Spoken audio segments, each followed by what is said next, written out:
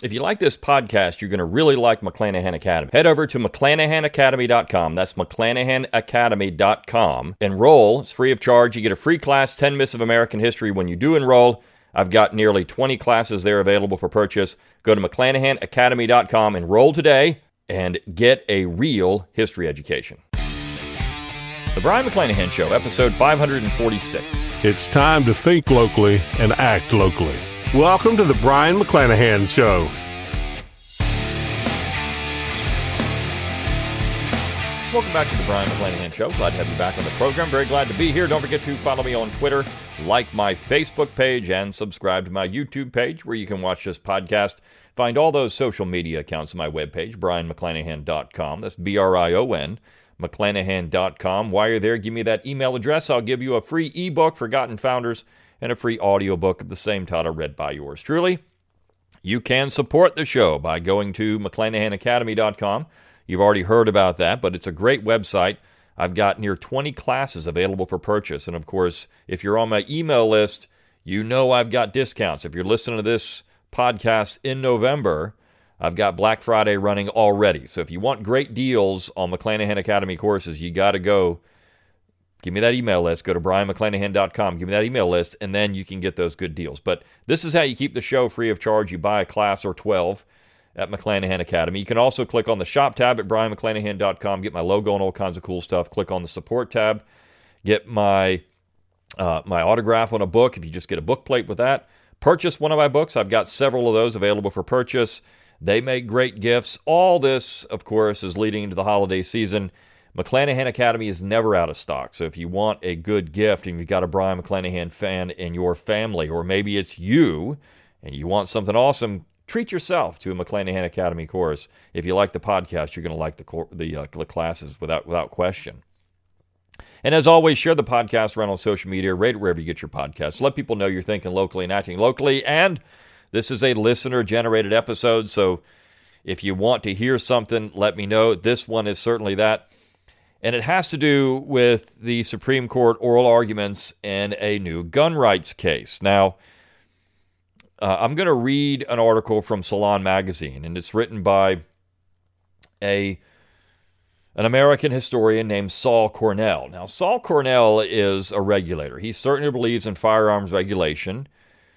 He has written a number of books and articles and scholarly essays on the Second Amendment. He is on the left, essentially. But I'm going to go through this, and I'll say this from the beginning. And I know a lot of people that are interested in this issue get upset when I say this, but the states can regulate firearms as long as it doesn't violate their own constitutions.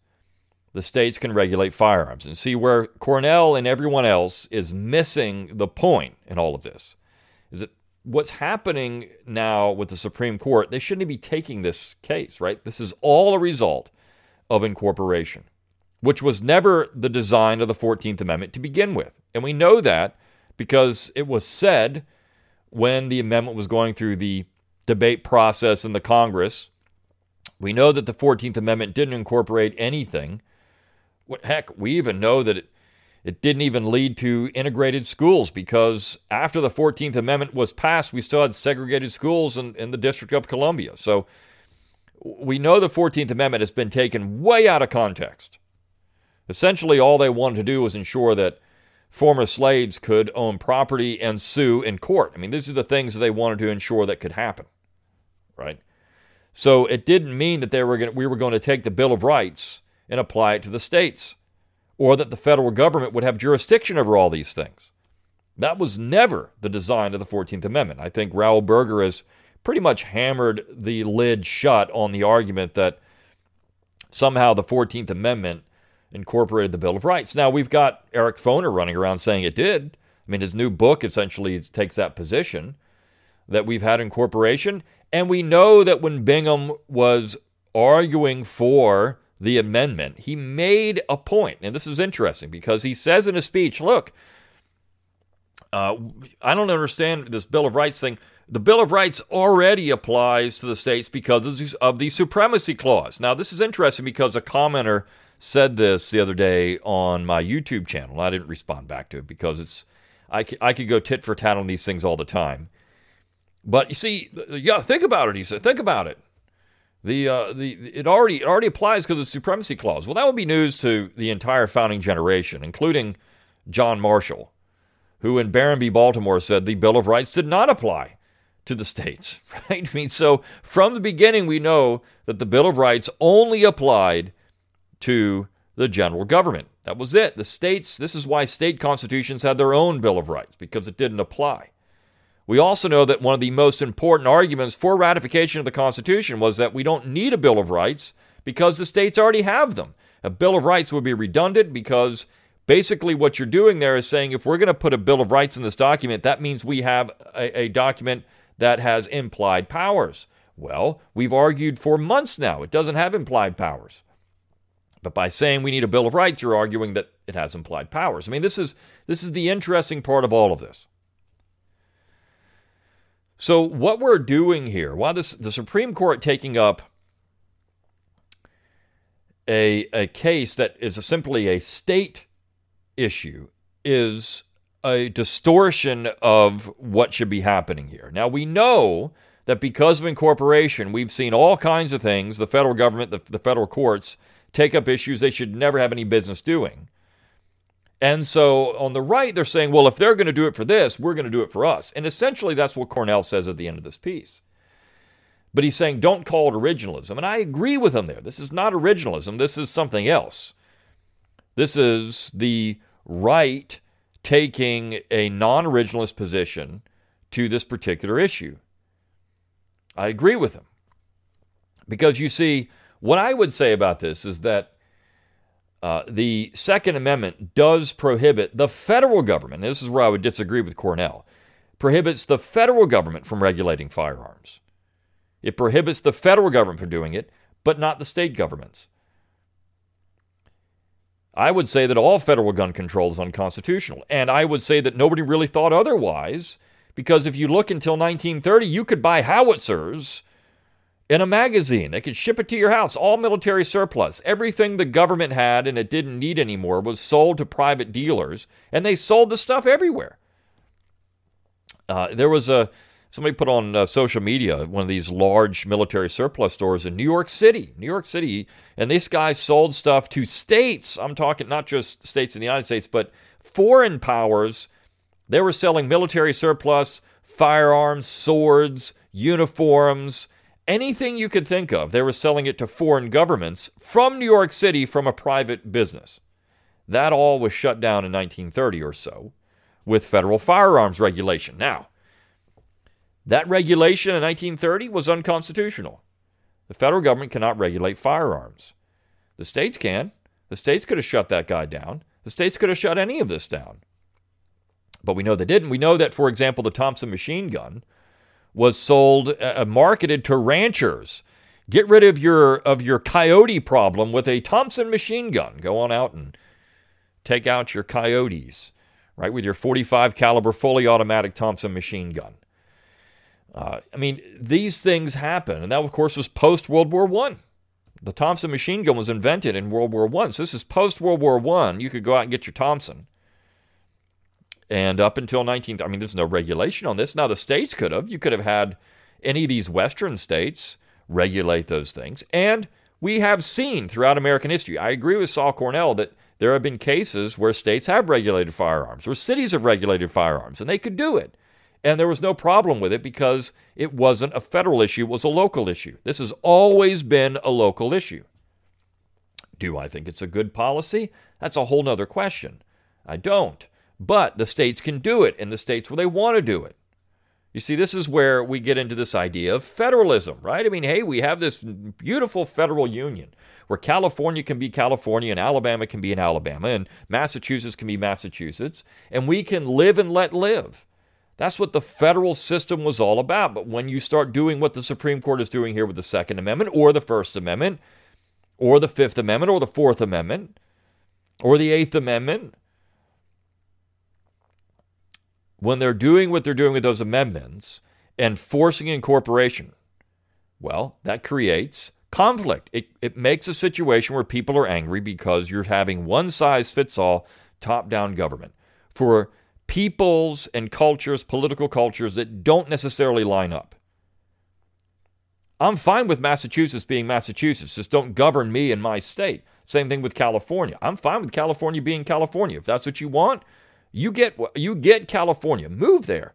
Get all the California you want. And I know an individual, he loves California.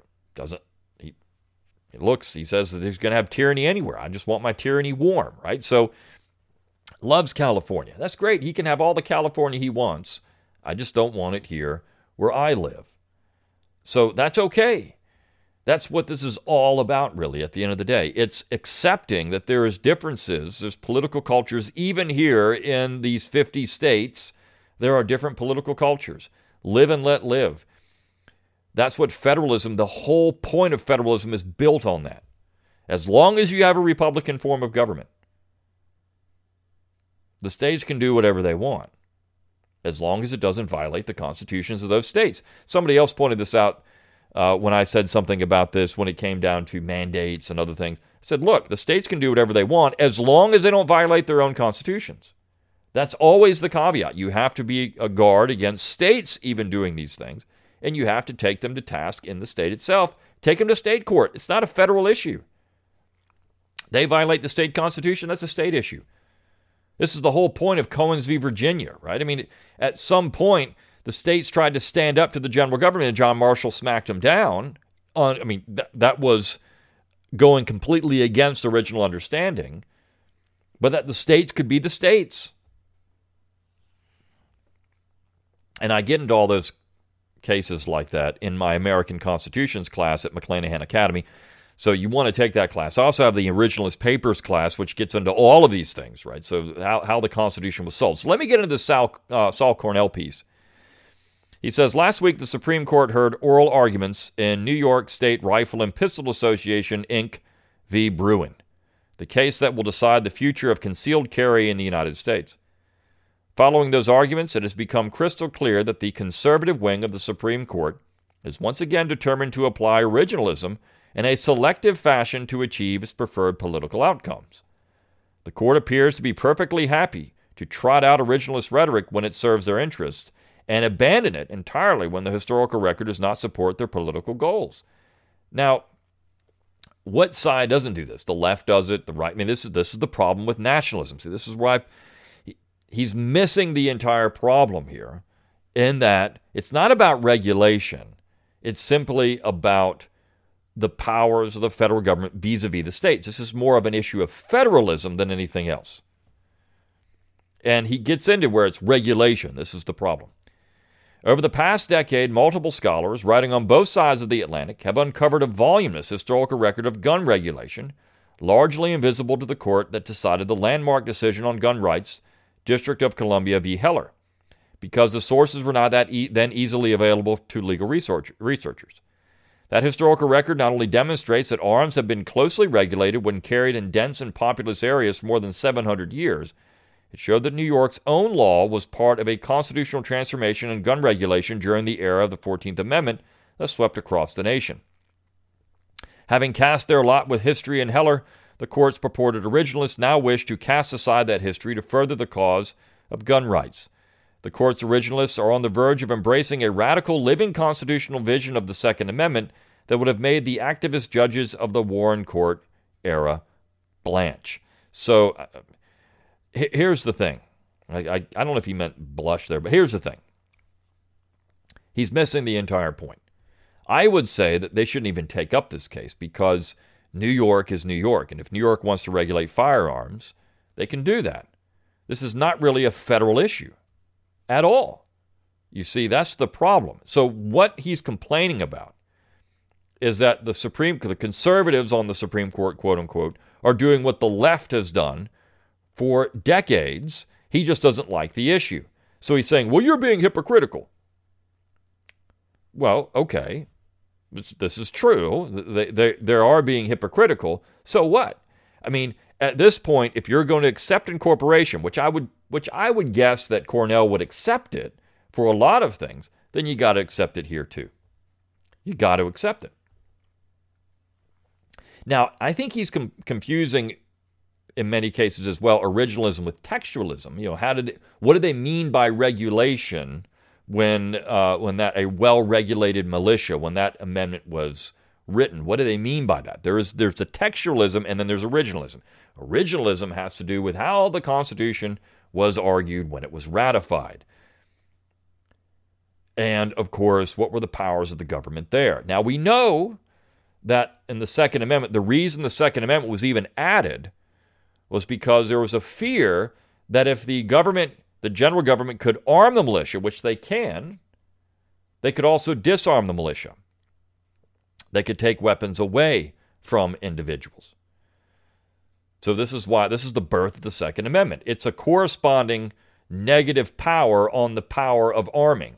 Because if they can arm, they can theoretically disarm. Now, the proponents of the document, remember, said, well, if it doesn't say we can do it, we can't do it. So they had no power to disarm. They had the power to arm, but not to disarm. So that was the argument. Well, the Second Amendment says you can't disarm.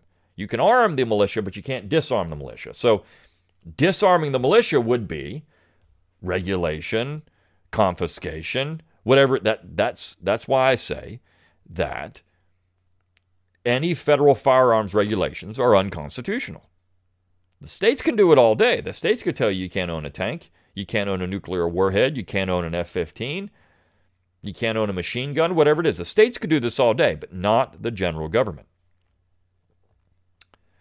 And so that allows for states to be states. Now, you could say that in that state you have state amendments. So what does the state amendment say on this particular issue?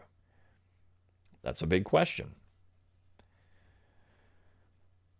He continues, multiple justices in the oral argument in Bruin confessed their discomfort with treating the Second Amendment differently than the way modern courts treat other rights. Of course, anyone who takes the time to study our legal history realizes that we do not now and never have treated all rights the same. Requiring a permit to march or to undertake a building project on your own property is not tyranny. All rights, including inalienable rights, a legal term that itself derives from English property law, have always been subject to regulation. Just because you owned a tannery did not mean you got to dump lye into the stream a mile from your neighbor. These same principles always applied to guns. Okay. This is what I said, that we can talk about regulation at the state level, but not at the federal level. It's illegal. Okay, but this is a state issue, so I actually agree with them here that the Supreme Court shouldn't even take this up. Given that Heller tied the Second Amendment to individual self-defense, one would think that a proper understanding of that complex history ought to have informed the court's oral arguments, but sadly it did not. Under English common law, the use of deadly force was permitted in the home, but strictly limited outside of the home. So from its very inception, the right of self-defense was related to geography and social space in a unique way. Outside of the home, one had a duty to retreat, not to stand your ground under common law. In short, the scope of the right was fundamentally shaped by where the right was exercised. The strength of the right diminished as one moved further away from the home and moved into more populous areas. Thus, the state of Northampton in 1328, a statute of Northampton, in 1328, a law that was extensively discussed in the Bruin oral argument, singled out sensitive places such as courts and populous areas such as fairs and markets as locations that one could not travel armed unless one was acting to preserve the peace. The conservative justices seemed to confuse the two concepts, subsuming populous areas into sensitive ones. A federal courthouse is a sensitive place. Grand Central Station is a populous one. So look, they're going back to this issue of 1320. Again, the federal government, the federal court system shouldn't even be deciding this. It should be being argued in New York State court, not in federal court. That's the problem with incorporation. He's missing the elephant in the room.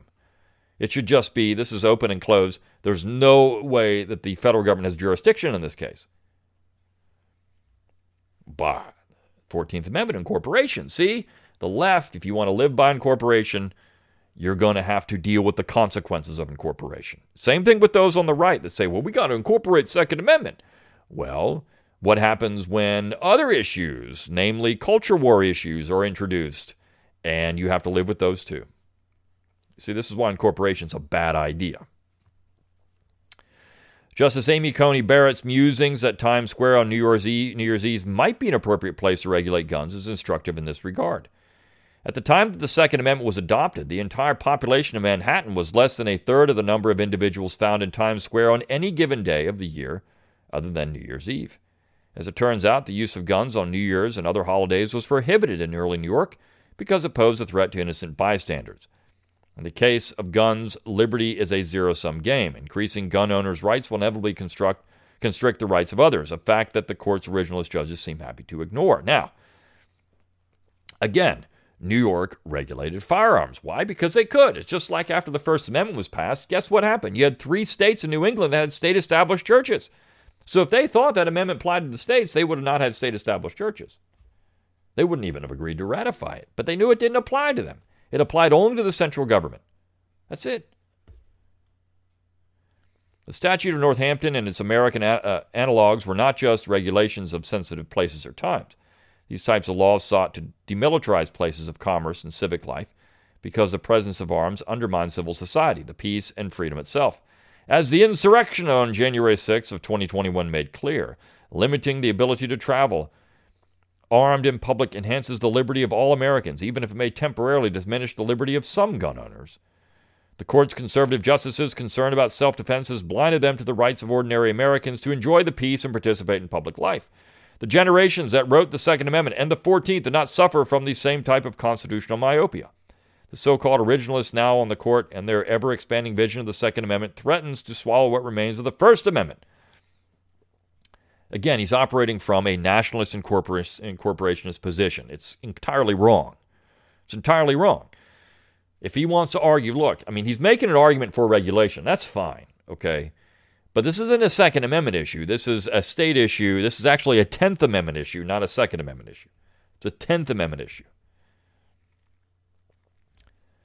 During Reconstruction, the era of the 14th Amendment, states and localities drew up on this ancient tradition of protecting the public sphere by passing a variety of laws, limiting where guns were allowed. Oklahoma's law is illuminating in this respect. Quote, "It shall be unlawful for any person, except a peace officer, to carry into any church or religious assembly, any schoolroom or other place where persons are assembled for public worship, for amusement or for education or scientific purposes, or into any circus, show or public exhibition of any kind, or to any ballroom, or in any party or social gathering, or to any election, or to any place where intoxicating liquors are sold, or to any political convention, or to any other public assembly, any of the weapons designated in sections 1 and 2 of this article." Now, again, this is an Oklahoma law dealing with Oklahoma. It doesn't say you can't do this in New York. It just says you can't do it here in Oklahoma.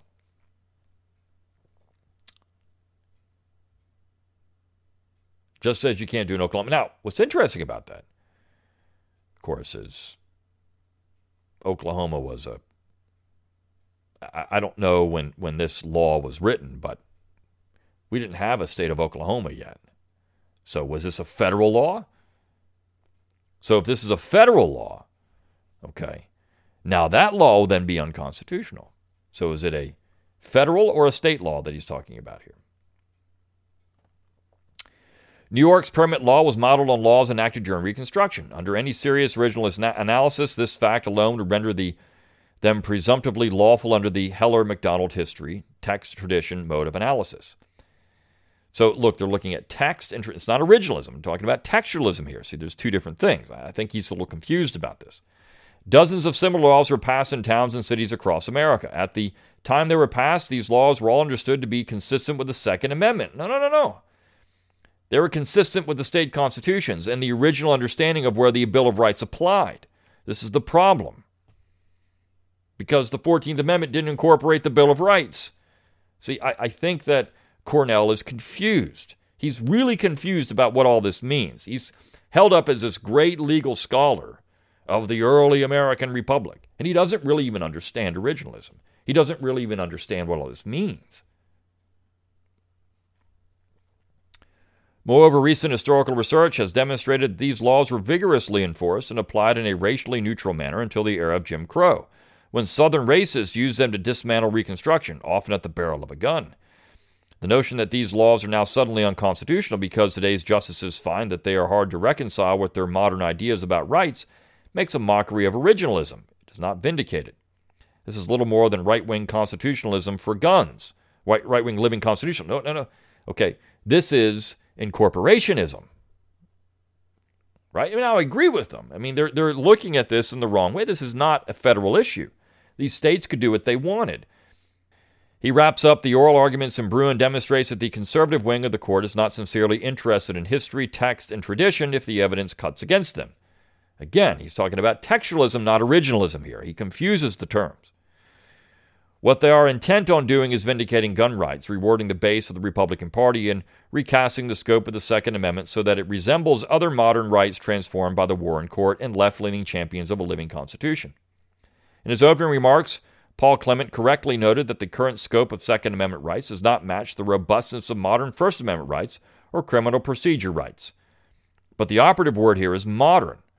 The original understanding of the First Amendment and criminal procedure rights, both in the founding era and the period of Reconstruction, were anemic by contemporary standards.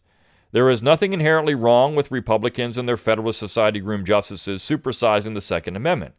The left got their supersized rights in the 1960s, so now it is the right's turn. The one thing such an approach is not consistent with is the right's claim that originalism is principled, neutral, and intellectually rigorous. Now, again, he's confusing originalism with textualism, so let's get that out of the way too. But the real issue here is this is a 10th Amendment, not a Second Amendment issue. He confuses the things. This is a 10th Amendment, not a Second Amendment issue, and I think that's where we need to start making clear the language is important. The language is important. So, I think that the listener asked for my thoughts on this article, and I think that he's spot on some of these things, right? I mean, the right is being inconsistent. If they really don't believe in incorporation, then don't push incorporation. But they do believe in incorporation. It's not for the incorporation things they want. It's the exact same thing the left does. Sal Cornell, I would probably fair to surmise, would be an incorporationist. He just doesn't like it when incorporation is pushed against things he doesn't like. I mean, this is the important thing about this. So I would say, again, regulation, as long as it doesn't violate the state constitution, is completely legal. It's been used throughout. I think Cornell is right here. They've used it, right? States and cities have regulated firearms. That's something that's happened. But once you push incorporation, once you say, well, we've got an issue now, the Second Amendment goes into this. And so now he's saying, well, even with incorporation, you can't because regulation's always been there. What does regulated mean? So he buys incorporation, but he doesn't buy it for what he wants. So he's confused about this. He's looking at textualism, not originalism. Originalism is, look, we have a federal compact. The states can do what they want as long as it doesn't violate the state constitutions or Article 1, Section 10. They can do anything they want. Okay, that's what we have, right? So the federal government cannot get involved in these things. That's originalism. We have a federal republic, a confederal republic, as Alexander Hamilton even called it. He called it a confederation in the Federalist Essays. That's the issue here. All right. Hope you enjoyed this episode of the Brian McClanahan Show. I'll see you tomorrow. See you then.